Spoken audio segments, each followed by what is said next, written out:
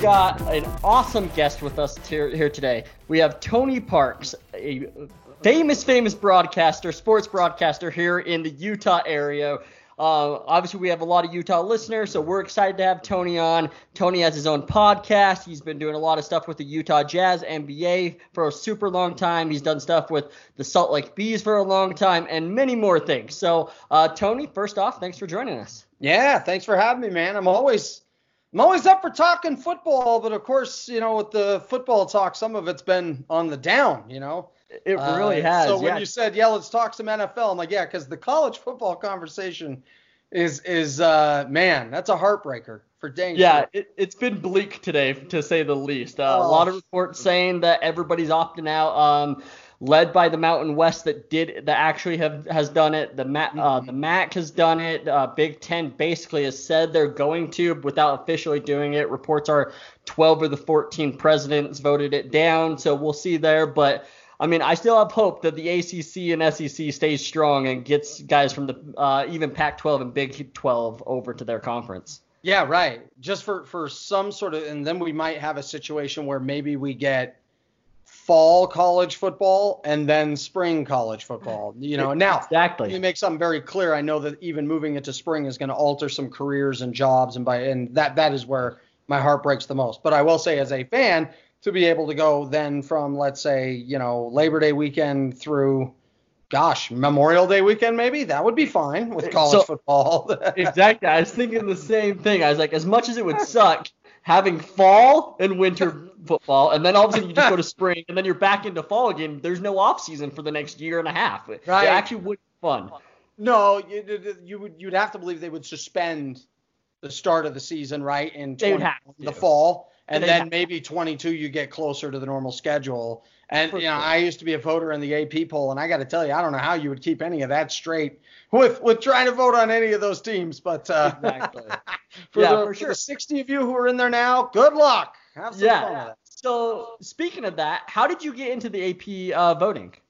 So it was a crazy situation, but we had just as a member of the media, had a guy reach out to me that has done great stuff, and he's worked with the Associated Press, and he's connected to like the ballot and a lot of different things they do. And I was with my wife. We were at a special event with some families at Disneyland, and it almost seemed like a joke, like the email I was getting. But read it over, and they said, hey, we like your stuff. We like that you're very honest, direct. You know what I mean? Like you're. You seem to want to get the answer that's right, not necessarily the one that everybody wants to hear. So, hey, we think you'd be really, really good for this, and you know your stuff. And it's kind of a nice compliment to be trusted with something like that. And absolutely. I'll be honest, I took that very seriously. I took that as seriously as anything. That impacts jobs. That impacts, people with awards. I was also on the All-American Selection Committee, which was great.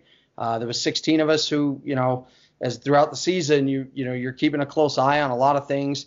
It was great. So for Ralph Russo to have that kind of trust in me, Kareem Copeland, so many different people that said, hey, man, we think you're great with this. It turned out really well. Now, the weird thing is the AP then had a rule that whatever news source you worked with, you had to be like an AP correspondent. I forget exactly the wording on it, but our radio station was not. So that's why they had to move elsewhere. But I loved it and had a lot of passion for it. I was up really late on those Saturday nights really early on those Sunday mornings, just straight through. Yeah. And the weird part is you'd get so beleaguered and tired, you would start to be like, am I just randomly forgetting Georgia at 7? You know what I mean? Like that was your biggest fear, was that you were going to be like, oh, yeah, Wisconsin, 8-1. Right. No, my bad, folks. Hold on. I didn't randomly drop them out after beating Maryland 45-0, Right. And what's crazy is that's actually happened with voters and different things. There was one where a guy left somebody out, and then there was one even with basketball where they had Utah with a number 25 vote, and everybody's like, this guy can't be serious. Well, no, he meant Utah State. He accidentally put Utah. Yeah, so. That's weird awesome. Stuff like that happens. And there was one time it happened with me. I'll show you this real quick, where I saw somebody tweeted at me like, because I was doing basketball at that time too. And he said, how the hell does Maryland play like that and you drop them out of the ballot? And I'm like, what are you talking? I had them 20. And I go through, and what I didn't realize I accidentally did at 3:22 in the morning was that I mentally thought I put them in there when I saw St. Mary's. So I had St. Mary's and Maryland both in there, both around the same area. Yep. And I mentally kept thinking I put them in. So I accidentally Maryland was at like 21. I accidentally took them out. Now, thankfully, it was November. But like weird stuff like that can happen. So, but I loved it. It was great. So do they like let you like re-enter that, or was it just like, hey, you entered it and like you have to wait until next week? Yeah, at that point we had to wait till next week because it was like Wednesday. You know, I'm like, oh, my bad, folks. Yeah. So but like a lot of people will be like, how could you make that mistake? And I'll tell you why. Because voters will be up until wee hours of the evening. And you just, you'll see one thing and mentally think another, and it happens. It does happen. So that actually brings me to my first question here is, did you ever have this feeling that East Coast people just went to bed, woke up the next morning, and just box scored and just, did scouting box score for the Pac-12 and Mountain West? Yeah, 100% they did.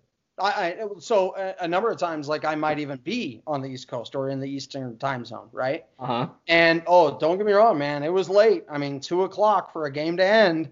Yep. Like, oh my goodness. But I don't doubt for a second that would happen, because when you look at the score, it says one thing, or you look at stats. Sometimes that helped West Coast teams, I thought, and other times it hurt. So there was one where, I think it was Stanford, UCLA. And Stanford had a couple of scores late, and it made the score look very different than it was. It actually was a really tight game. And I remember the respect that they were getting in different ballots showed that if you actually watched them, they didn't play well that game. They really didn't. Yeah. And so that was one thing that happened. So the other thing I think hurts is Pac-12 Network's not on DirecTV. I think that hurts them. There's not a doubt about it. Yeah. So East Coast bias, I think, has much more to do with just not being able to stay up to watch the games, to do those things. My thing on that, here's the other part I'll say, is if you have somebody who's covering the game, it's much tougher to do the ballot. So whatever, let's say you have a 5:00 game, you watch the early games or something, then you're getting to the stadium, you're doing your job.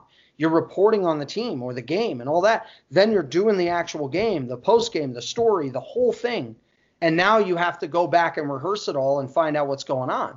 So there was a situation once where week 1, what was it, USC, I forget who the new quarterback was. JT Daniels was the new quarterback. What's he going to be like? He played all right. The defense gave up like almost 400 yards rushing, but the highlight package they kept showing was USC has found their quarterback. Right. And then every writer went, no, and climbed them up the rankings. I took him out. I had him like 22nd. I took him out, and people were freaking out because I watched the glaring inefficiency of USC. Right. That's my advantage, though. For I sure. can't always fault people who didn't see it. Yeah, absolutely.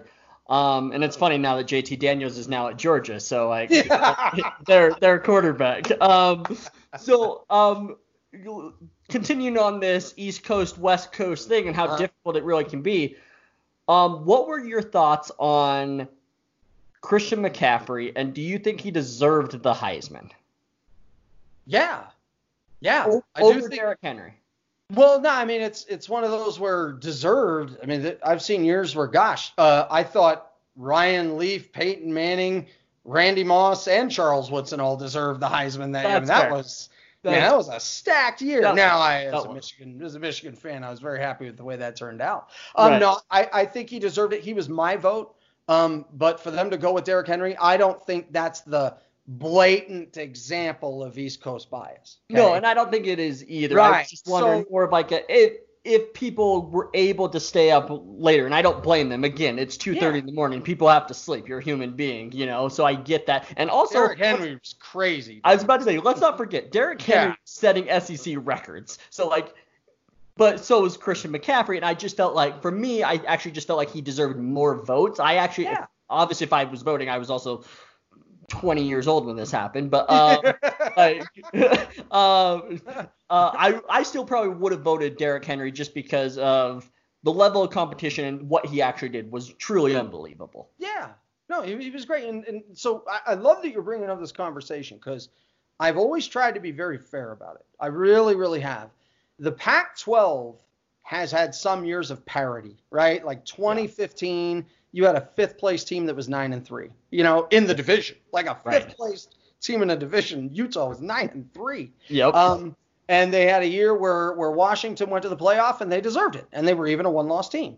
Yep. They also have had years where they are flat out watered down. Okay. And it pains me to say that, but that's the truth. And so last year there was this argument about the East Coast bias and the Pac-12 doesn't get respect because some people were still saying Bama ahead of Utah when they were neck and neck there towards the end of the regular season. And the point was, I was like, no, anybody who picks Bama, I don't think they're just showing SEC or East Coast bias. No, that's errant. So I think sometimes this East Coast bias or this this conference, like the Pac-12 doesn't get enough love. I think sometimes it's not warranted. And I've tried to be very honest when calling that out because quite frankly, the last 2 years, the Pac-12 has not pulled their weight. I mean, they've had a team, or a couple, but then the drop is just way too big. I mean, the second place team in the North at one point, I was arguing with somebody about this. At one point last year, the second best team in the Pac-12 North was Oregon State. And then they were talking about the SEC and how everybody, and I'm like, well, let's look at their second place teams. Are you out of your mind? It was Alabama, and then the other team I think was Florida. And I'm like, there's not a discussion here. Exactly, right? Yeah. When you have LSU and Alabama having to go head to head to win part of their division, like just their division in the conference, and you're having to face Oregon State. Let's get out of here. Right. So I'm with you there. And I like that because I honestly feel the same way. So as a big Utah fan, season ticket holder for a long time, I just felt like we get overhyped sometimes, and I am a firm believer in we played two cupcakey type teams in the preseason, and we need to take that risk of playing high profile teams just like how LSU does. I mean, Oregon does it to a standpoint as well. Oregon always plays some tough teams. So I love that we're going to Florida soon in a couple of years. Yeah. We're going to have that. I think that's huge. Even a loss, we proved this with Oregon last year. Even if you lose a very tough game early in the season, then you run the table later on, it's not going to hurt you that badly because Oregon was still in the conversation until they lost to Arizona State. Mm-hmm. But I think that is so much better than playing, and I'm not trying to talk down on teams, but a Montana State or something like that. We know a Utah 12 team just is superior. They just have superior athletes, and that's just a reality of it as a Pac-12 team. You have resources that other teams don't have. Here's what's interesting is I've seen that cut both ways because I also saw Washington when they made the playoff, right? Yep. They watered down that non-con and actually had some performances that weren't as good as you'd want to see out of a playoff team, but they escaped, and that eventually didn't come back to get them. Right. So it's kind of weird. If Oregon would have played a weak non-con and then Arizona State was their one trip up, would they have been in?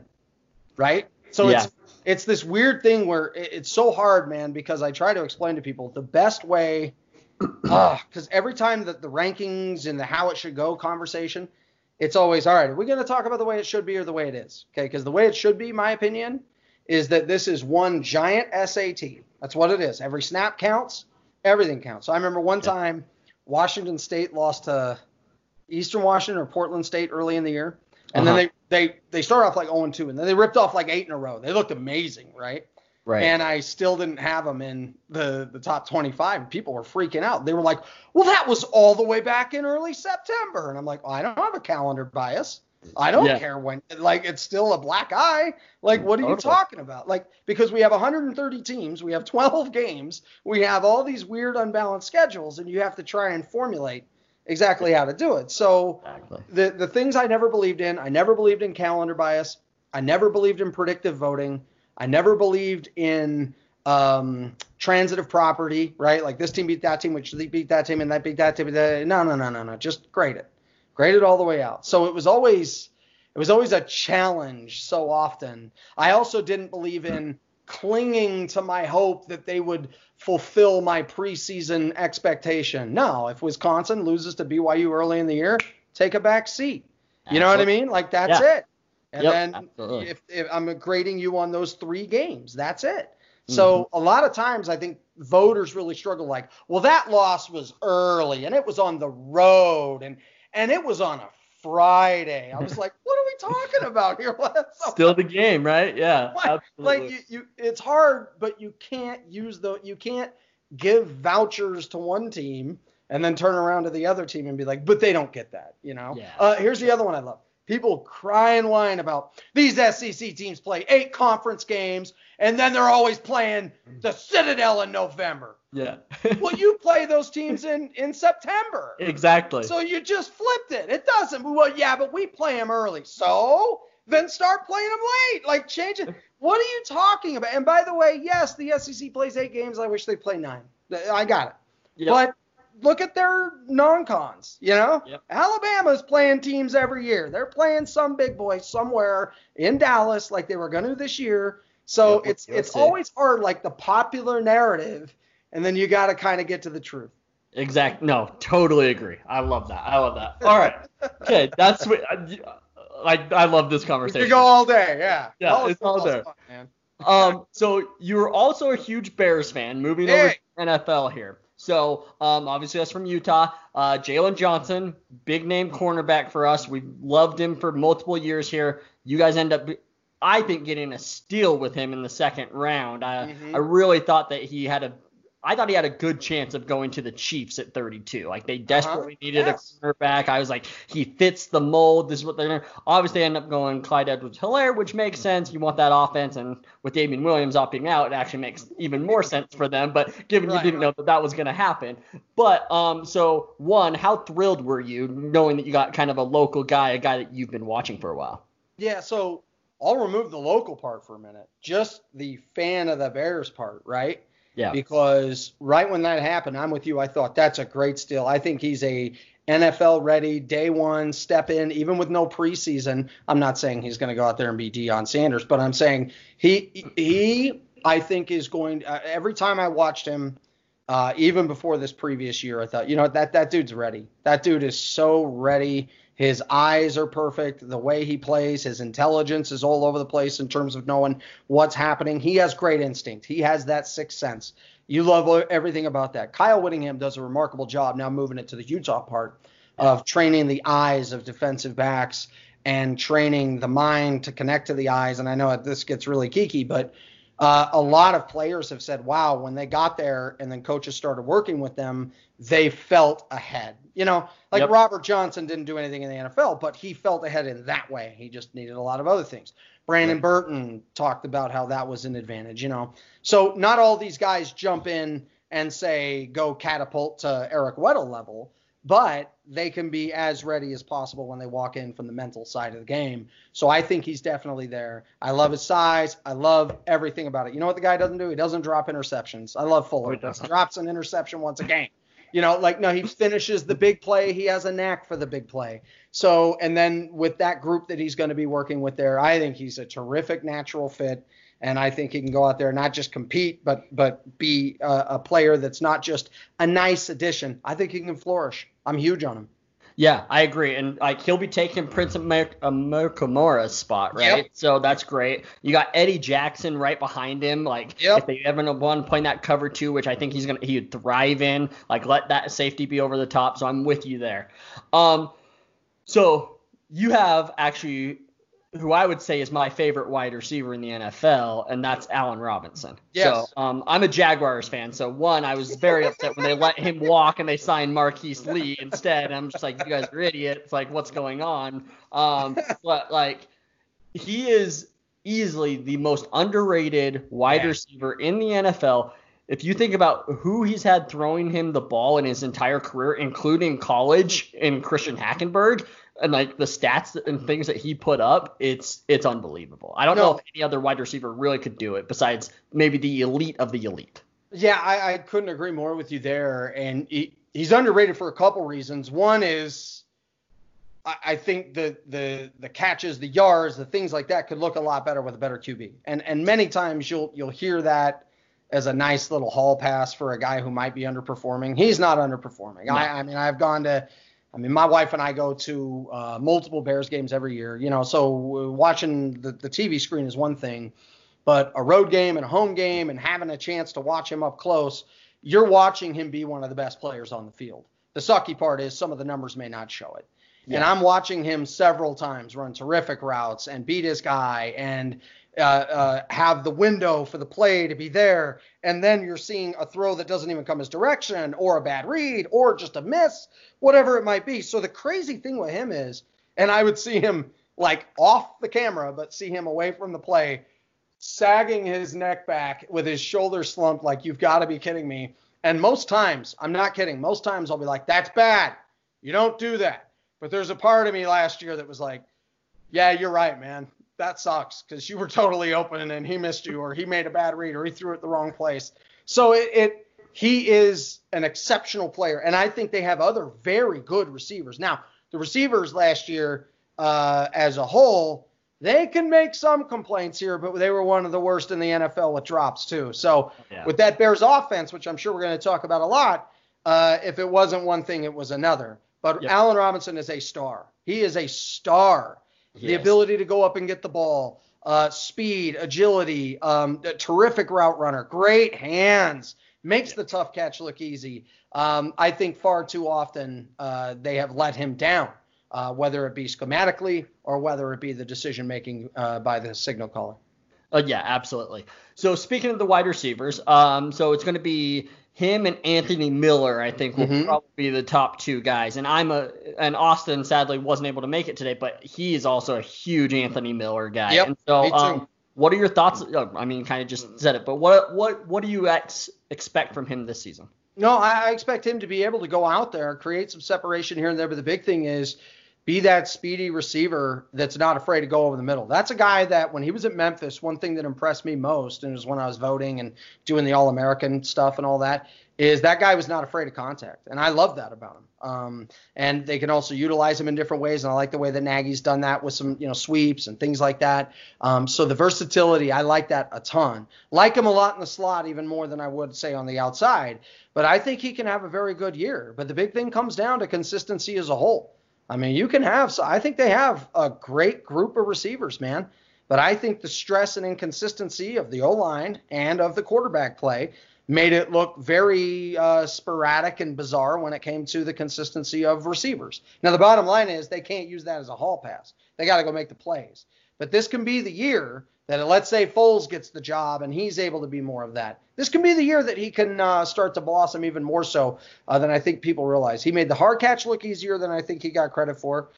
Great awareness of where he is on the field. I think his skill and mental ability there is terrific. And he mentally processes the game very well. So Anthony Miller can have a breakout year, but I think the hardest part for him and the rest of that group is all of the other factors that go into that offense. Yeah, and I agree with you there. I think that a lot of people, just from me kind of looking on Twitter and just hearing things, I think a lot of people group him and Tariq Cohen together as like gadget players. Yeah. When I don't think Anthony Miller's that. Yeah, exactly, right? Like Anthony Miller is not a gadget player. You can make the argument for Tariq Cohen, right? Like 100% will. Right. Yeah. But Anthony Miller is a straight up baller on the outside, and I actually like him on the outside and keep Allen Robinson in the slot because I think he thrives in the slot a little bit more. Yeah.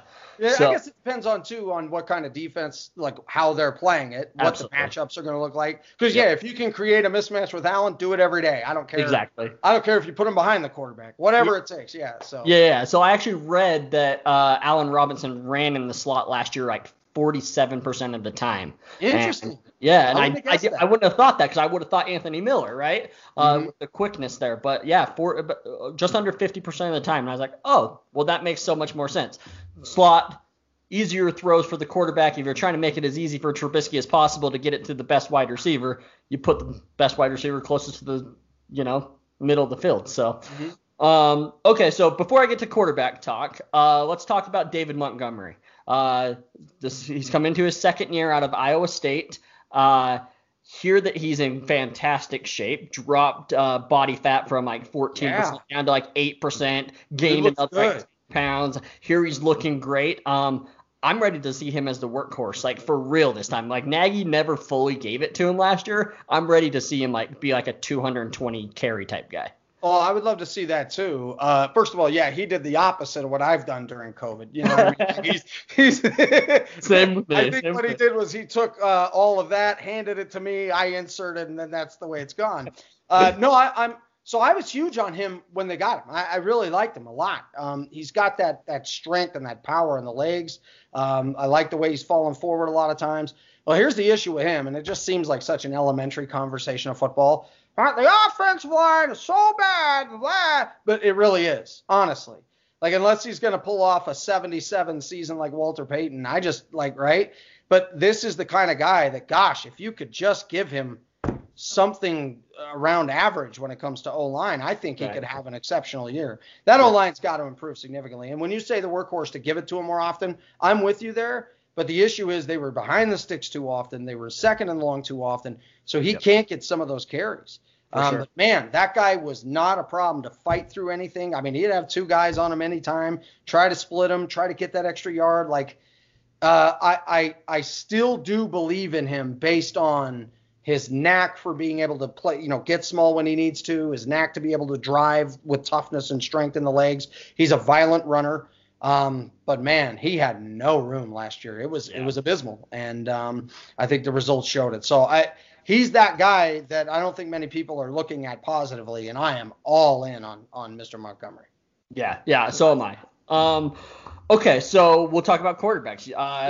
One, thank you for taking on the Nick Foles contract from the Jaguars. We appreciate that as an organization. But we're like Harry and oh my goodness, Harry and Lloyd. We're like, let's pick him up. You know exactly, you right? know, whether it's Glennon a couple years ago, or let's trade up for Trubisky and that Nick Foles guy beat us in a playoff game. Get him. Get him. Yeah, exactly, right? So with the lack of, given we keep saying lack of practices, but like training camp is technically being almost the same length of time. You just didn't get the little mini camps during the summertime. Right. So like for the most part, you're getting the same amount of practices. So do you think that Nick Foles finds a way to take the job for week 1? Oh, I think he absolutely could take the job for week 1. I think that job's there for the taking. Yeah. I mean, Trubisky has done nothing to make me look at his performances and say, that's his job until someone takes it. No, that job's up for grabs. Right. Yeah, I mean, seriously, there's performances out there. And I was going to give the guy a fair shake, but there's performances where he hasn't been worth a food stamp. It's awful. Yeah. I mean, the game against Philadelphia last year, they don't get a first down in their first 5 drives. Right. This was the most hollow 8-8 team I've ever seen, and we could talk about that in a second. But I thought the issues of O-line are a problem. I got it. That the other problems that exist to the team are real. Mitch Trubisky is not the only problem, but he is not the answer, and I do think he's the biggest problem. And that's not just because he's the quarterback. I truly believe that his development is not where I wanted it to be. And so this is where Pace and Nagy have really found themselves in a tough spot. Pace made this move. He doesn't want to be wrong. He went all in for this guy, right? And then Nagy, there's no way Nagy sat in that interview and was like, I don't really know what I can do with this guy. And they were like, you're hired. No, He had to convince Pace, I can turn this guy into something great. Oh, my gosh, just let me get to work with him. Well, both of them have been wrong here. So now they've folded that card. Now they've got to see what they can get out of this competition. And if Foles can turn out to be something really good, they could salvage their jobs, and that's what they're trying to do. Exactly. But the point is, Trubisky, the other thing I'll say about Trubisky is it's not the Watson and Mahomes success that frustrates me about Trubisky. It's being so wrong about a guy that you gave up so much for. So, like in the NBA, right? Don't be upset you missed on Kawhi Leonard. Be upset whoever you drafted didn't turn out very good. Yep. That's what needs to happen, right? So anyway, if Trubisky was, 85% of those guys, I'd be like, okay, but they still got a guy they liked. They just happen to be wrong about the other two. Well, not only were they wrong about the other two, I think they were woefully incorrect about Mitch. Woefully. Yeah, absolutely. Right. I mean, they came out of a bye week last year. We were there, that game against New Orleans. Yep. Came out of a bye week. It was the worst thing I've ever seen. I'm like, how did you have 14 days off and this is what you look like? It It was embarrassing, you know? It can be, for sure. Absolutely. So you talked about going 8-8 last year. So when we did our rankings last year and our predictions, we actually both had them going. Austin and I both said 7-9 for you guys, just because, not because we thought you guys were taking a step back, more just we thought the division was going to get a lot stronger. Yeah, which and the schedule was tougher. And totally. Yeah, exactly, right? And when you come out of nowhere, you kind of can catch teams off guard, which you guys did 2 years ago. Like every team does that, right? Like when you go from a non-playoff team to being the number one seed in the conference. That's what happened. So, what is your thoughts on how everything else in that division is going with the Vikings and with the Packers and their questionable draft, we can say? Yeah. What's your thoughts here on the division? Well, I don't think any of those other three teams are invincible. I mean, do we really have to talk about the Lions, right? Like, no, we don't. I was at the Bears-Lions game last year, and I just thought to myself, like, I watch the Lions for the same reason why I watch the Jerry Springer show, Just every now and again I get to be like, you know what, at least I'm not that guy. At least we're not those guys. As bad as it is, at least we're not those guys, right? Like, that's the way it is. So, no, I got a lot of Lions friends, so that's totally a shot at them. But, no, the Vikings, last year, the Bears even matched up really well with them, and they swept them in the reg, right? And Green Bay is the best team in that division. But gosh, I thought they could have and probably should have had a much better draft if they wanted to get serious about this year. I could see why those fans were so upset. I think I would have been too. And so you look at them and I feel like the Packers can have a great year and they can be a light contender. But then you see, against San Francisco or something like that, a team along those lines, that there's clearly a drop-off. The issue I have for the Bears is, look, they took that step back, and the other reason why I didn't think it'd be a great year, and it's funny you say that, because I said 8-8 at very best, and the one reason why, this, you shuffle the deck again in the NFL. Every time you shuffle that deck, you get a wide variety of different results, right? And the hard part is people will say, well, you have a lot of 8-8 teams that, gosh, they could very easily be 11-5. You look at this and you look at that, and I go, sure. But that team that team was not in that conversation. Not at all. Right. And the other reason why I didn't think it would go well was, look, I know that Nagy was able to kind of dink and dunk and have his gizmos and gadgets, and those are nice. You can only do that for so long. And so I knew they were going to run out of that. I was like, now Mitch has to be good. And when they lost that game 10-3 to Green Bay week 1, and you heard Green Bay said, the game plan was we have to make him play quarterback. I went, we're done. It's over.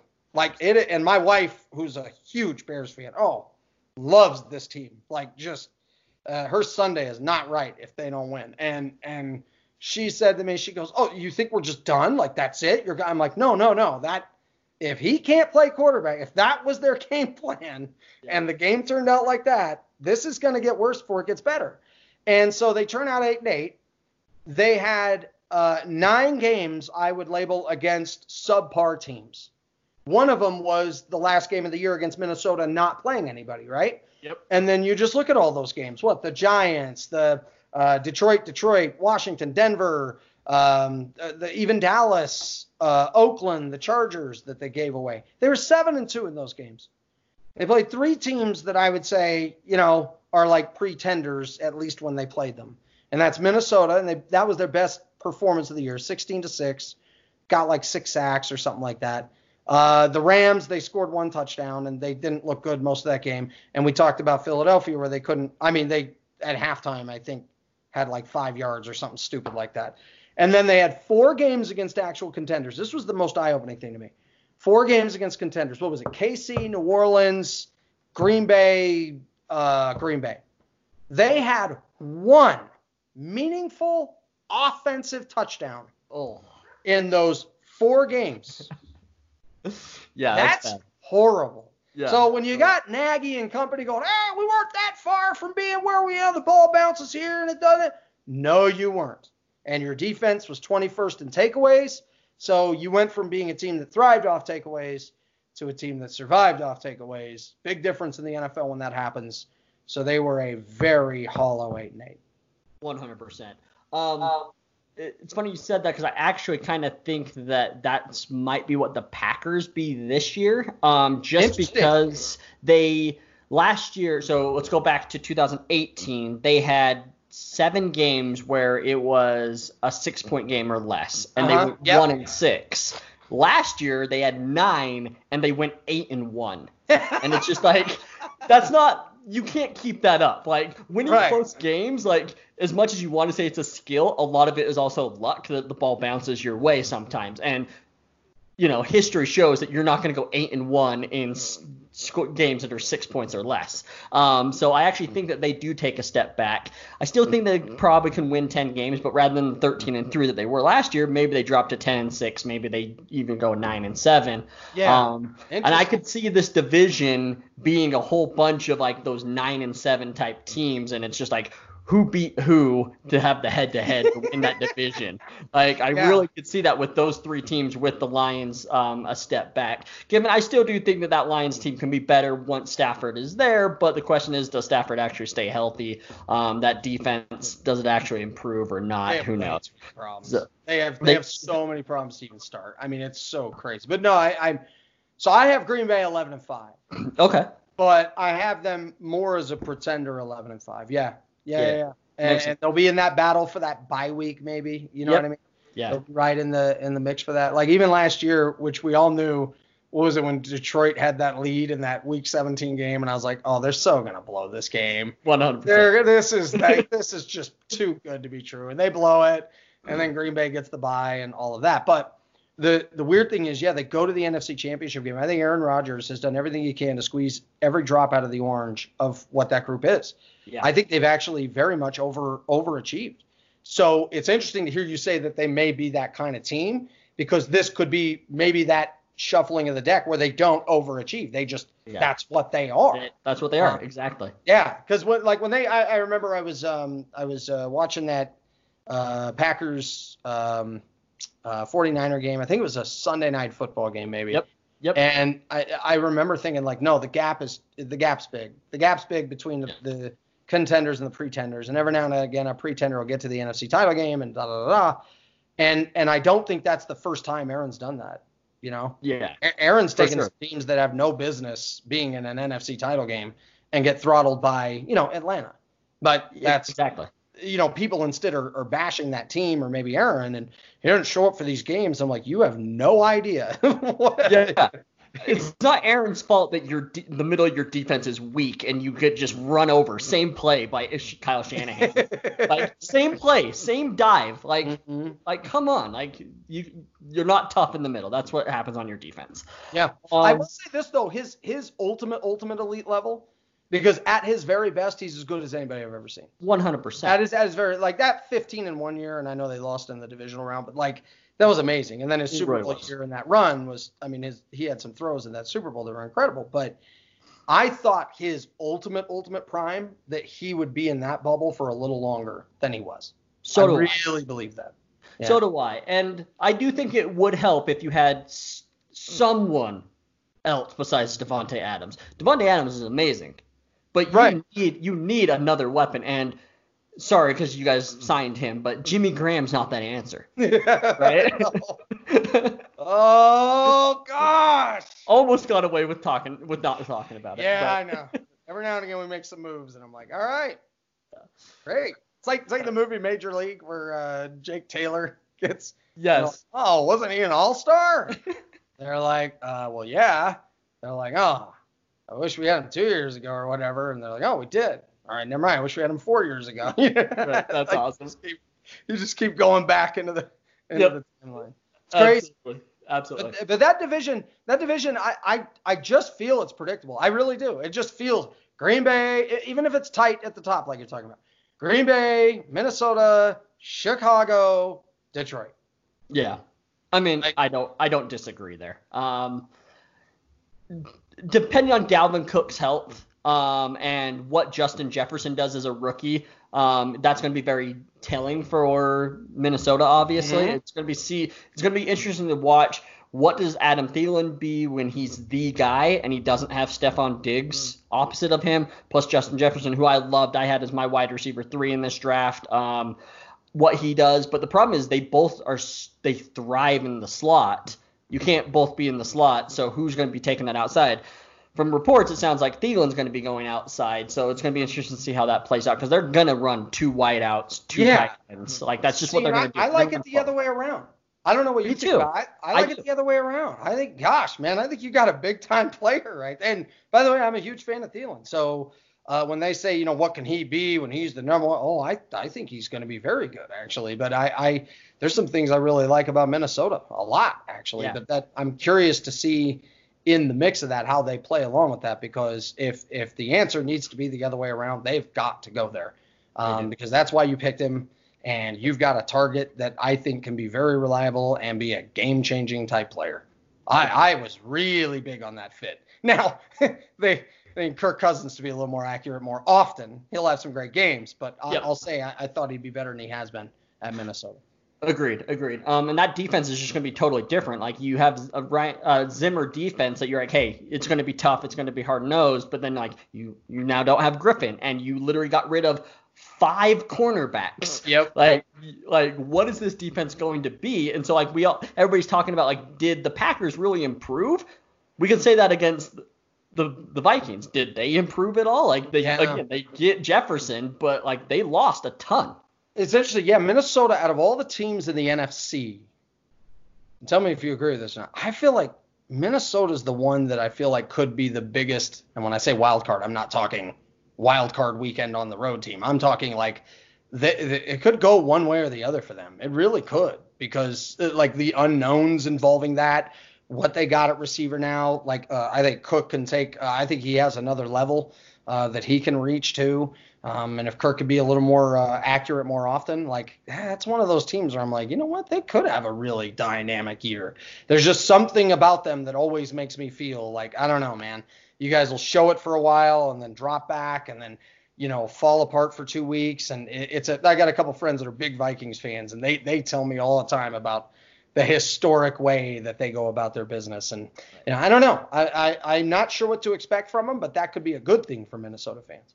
Agreed. The only other NFC team I would put in that conversation is the Atlanta Falcons. I actually see those two as the exact same. Of like, they can go on a tear, and it's just like, this is the best team in the NFL. And then, like, they beat the 49ers last year when nobody thought they would. And then they went on this tear. They won like 6 of 8 to end the season. Yeah. But then it's like, we all remember September and October when you guys couldn't score a point and you couldn't stop anybody. Right? Yeah. So so that division more than any, it's like, I don't know.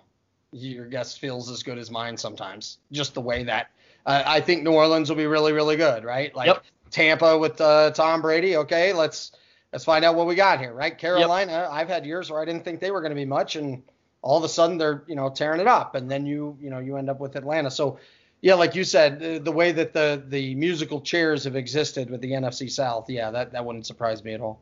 Yeah, agreed.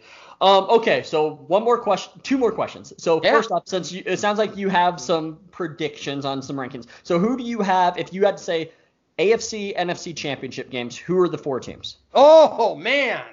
Throwing it at you. All right. I'm going to do this. I think the San Francisco 49ers are going back to the NFC title game. Okay. I do. Yeah, man.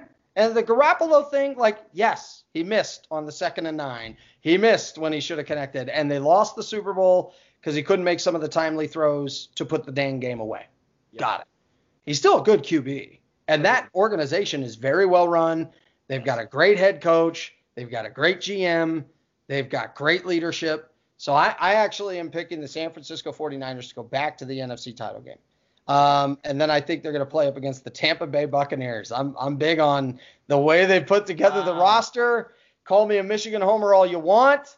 I'm going with the Tampa Bay Buccaneers to make their way back there in what I think will be a really fun NFC this year. I think it's going to be so exciting. And then it's bizarre, like, not having New England with Tom Brady to just be like, well, New England, we all know that. Because Tom Brady just rolls out of bed and goes to the AFC Championship game.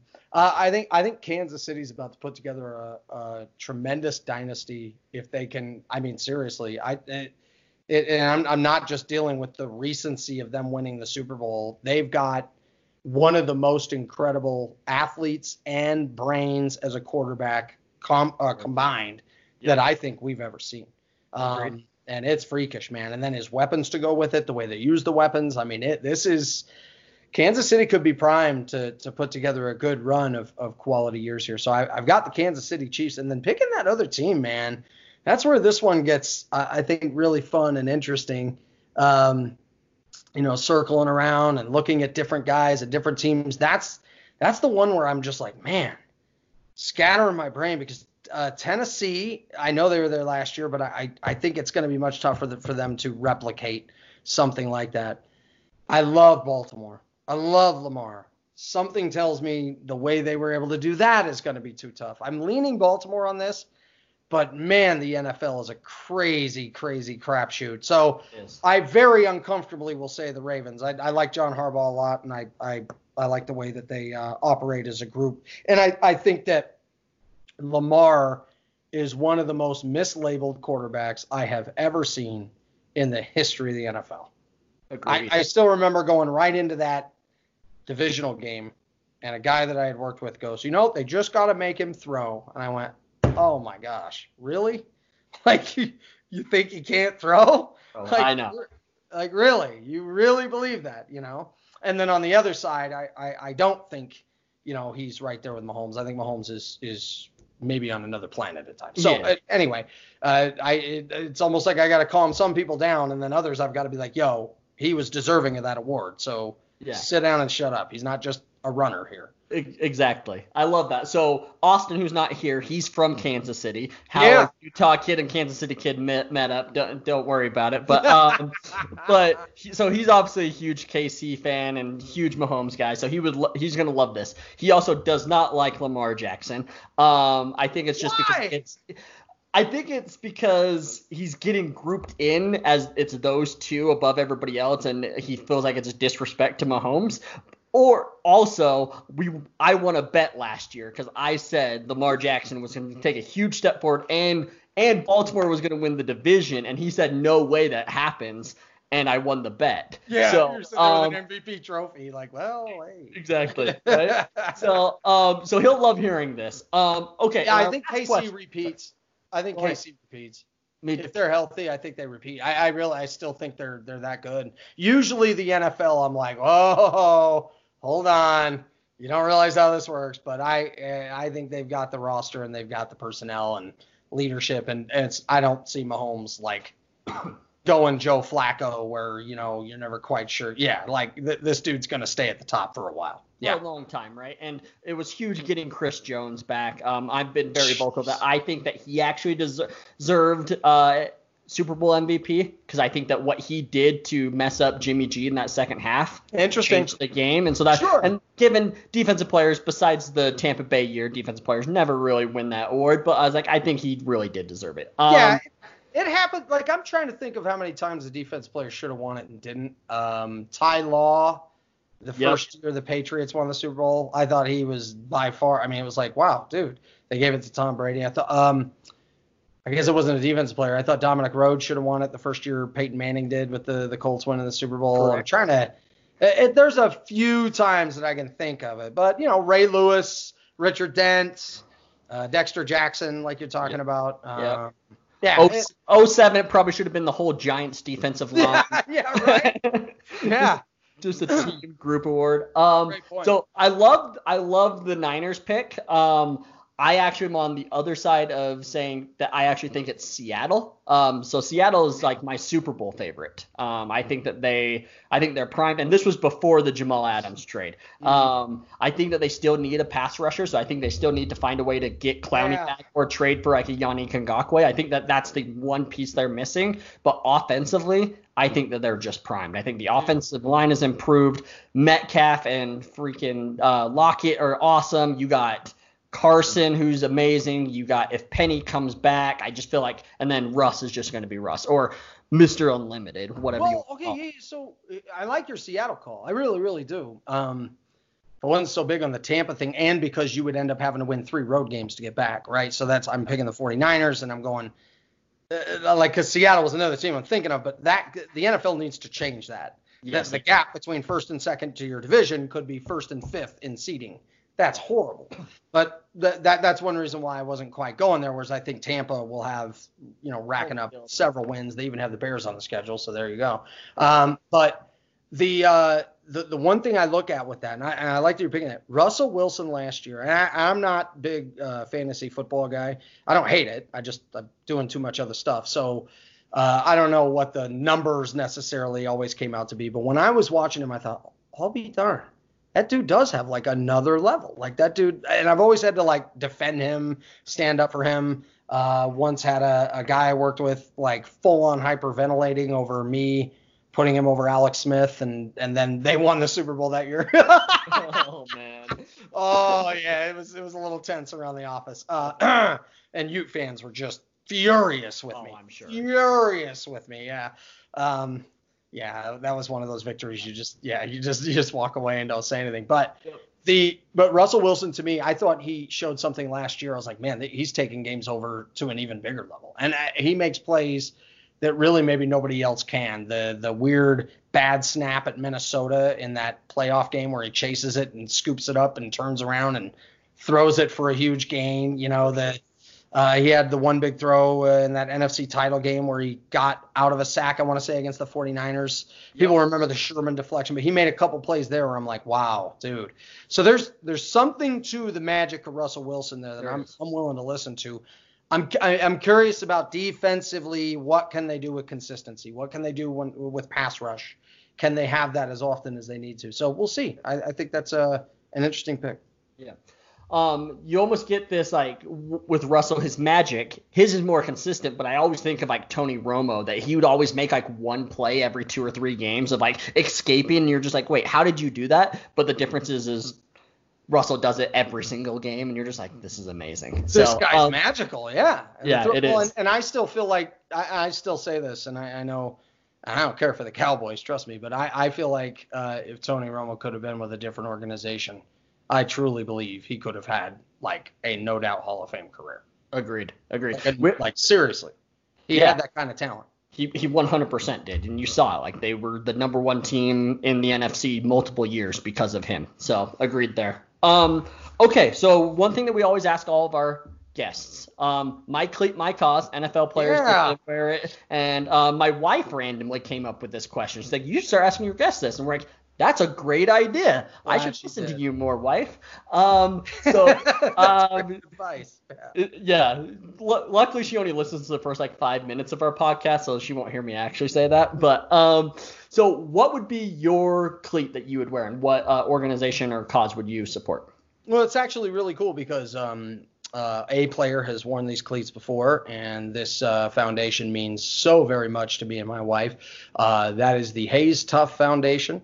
Eric Weddle wore the cleats for that, and that is to join in the fight against childhood cancer. That is something my wife and I are very, very passionate about. We together were able to fight for a young lady who became very good friends of our family named Harper. And then she's continued to battle that fight and battle and has survived. And we're so proud of her. She's going to have her first haircut here soon. And my wife, who's a stylist, is going to cut her hair. And so it's very, very important to me. It's so serious. And the Hayes Tough Foundation, which of course was created by Steve and Savannah Tate after their son Hayes.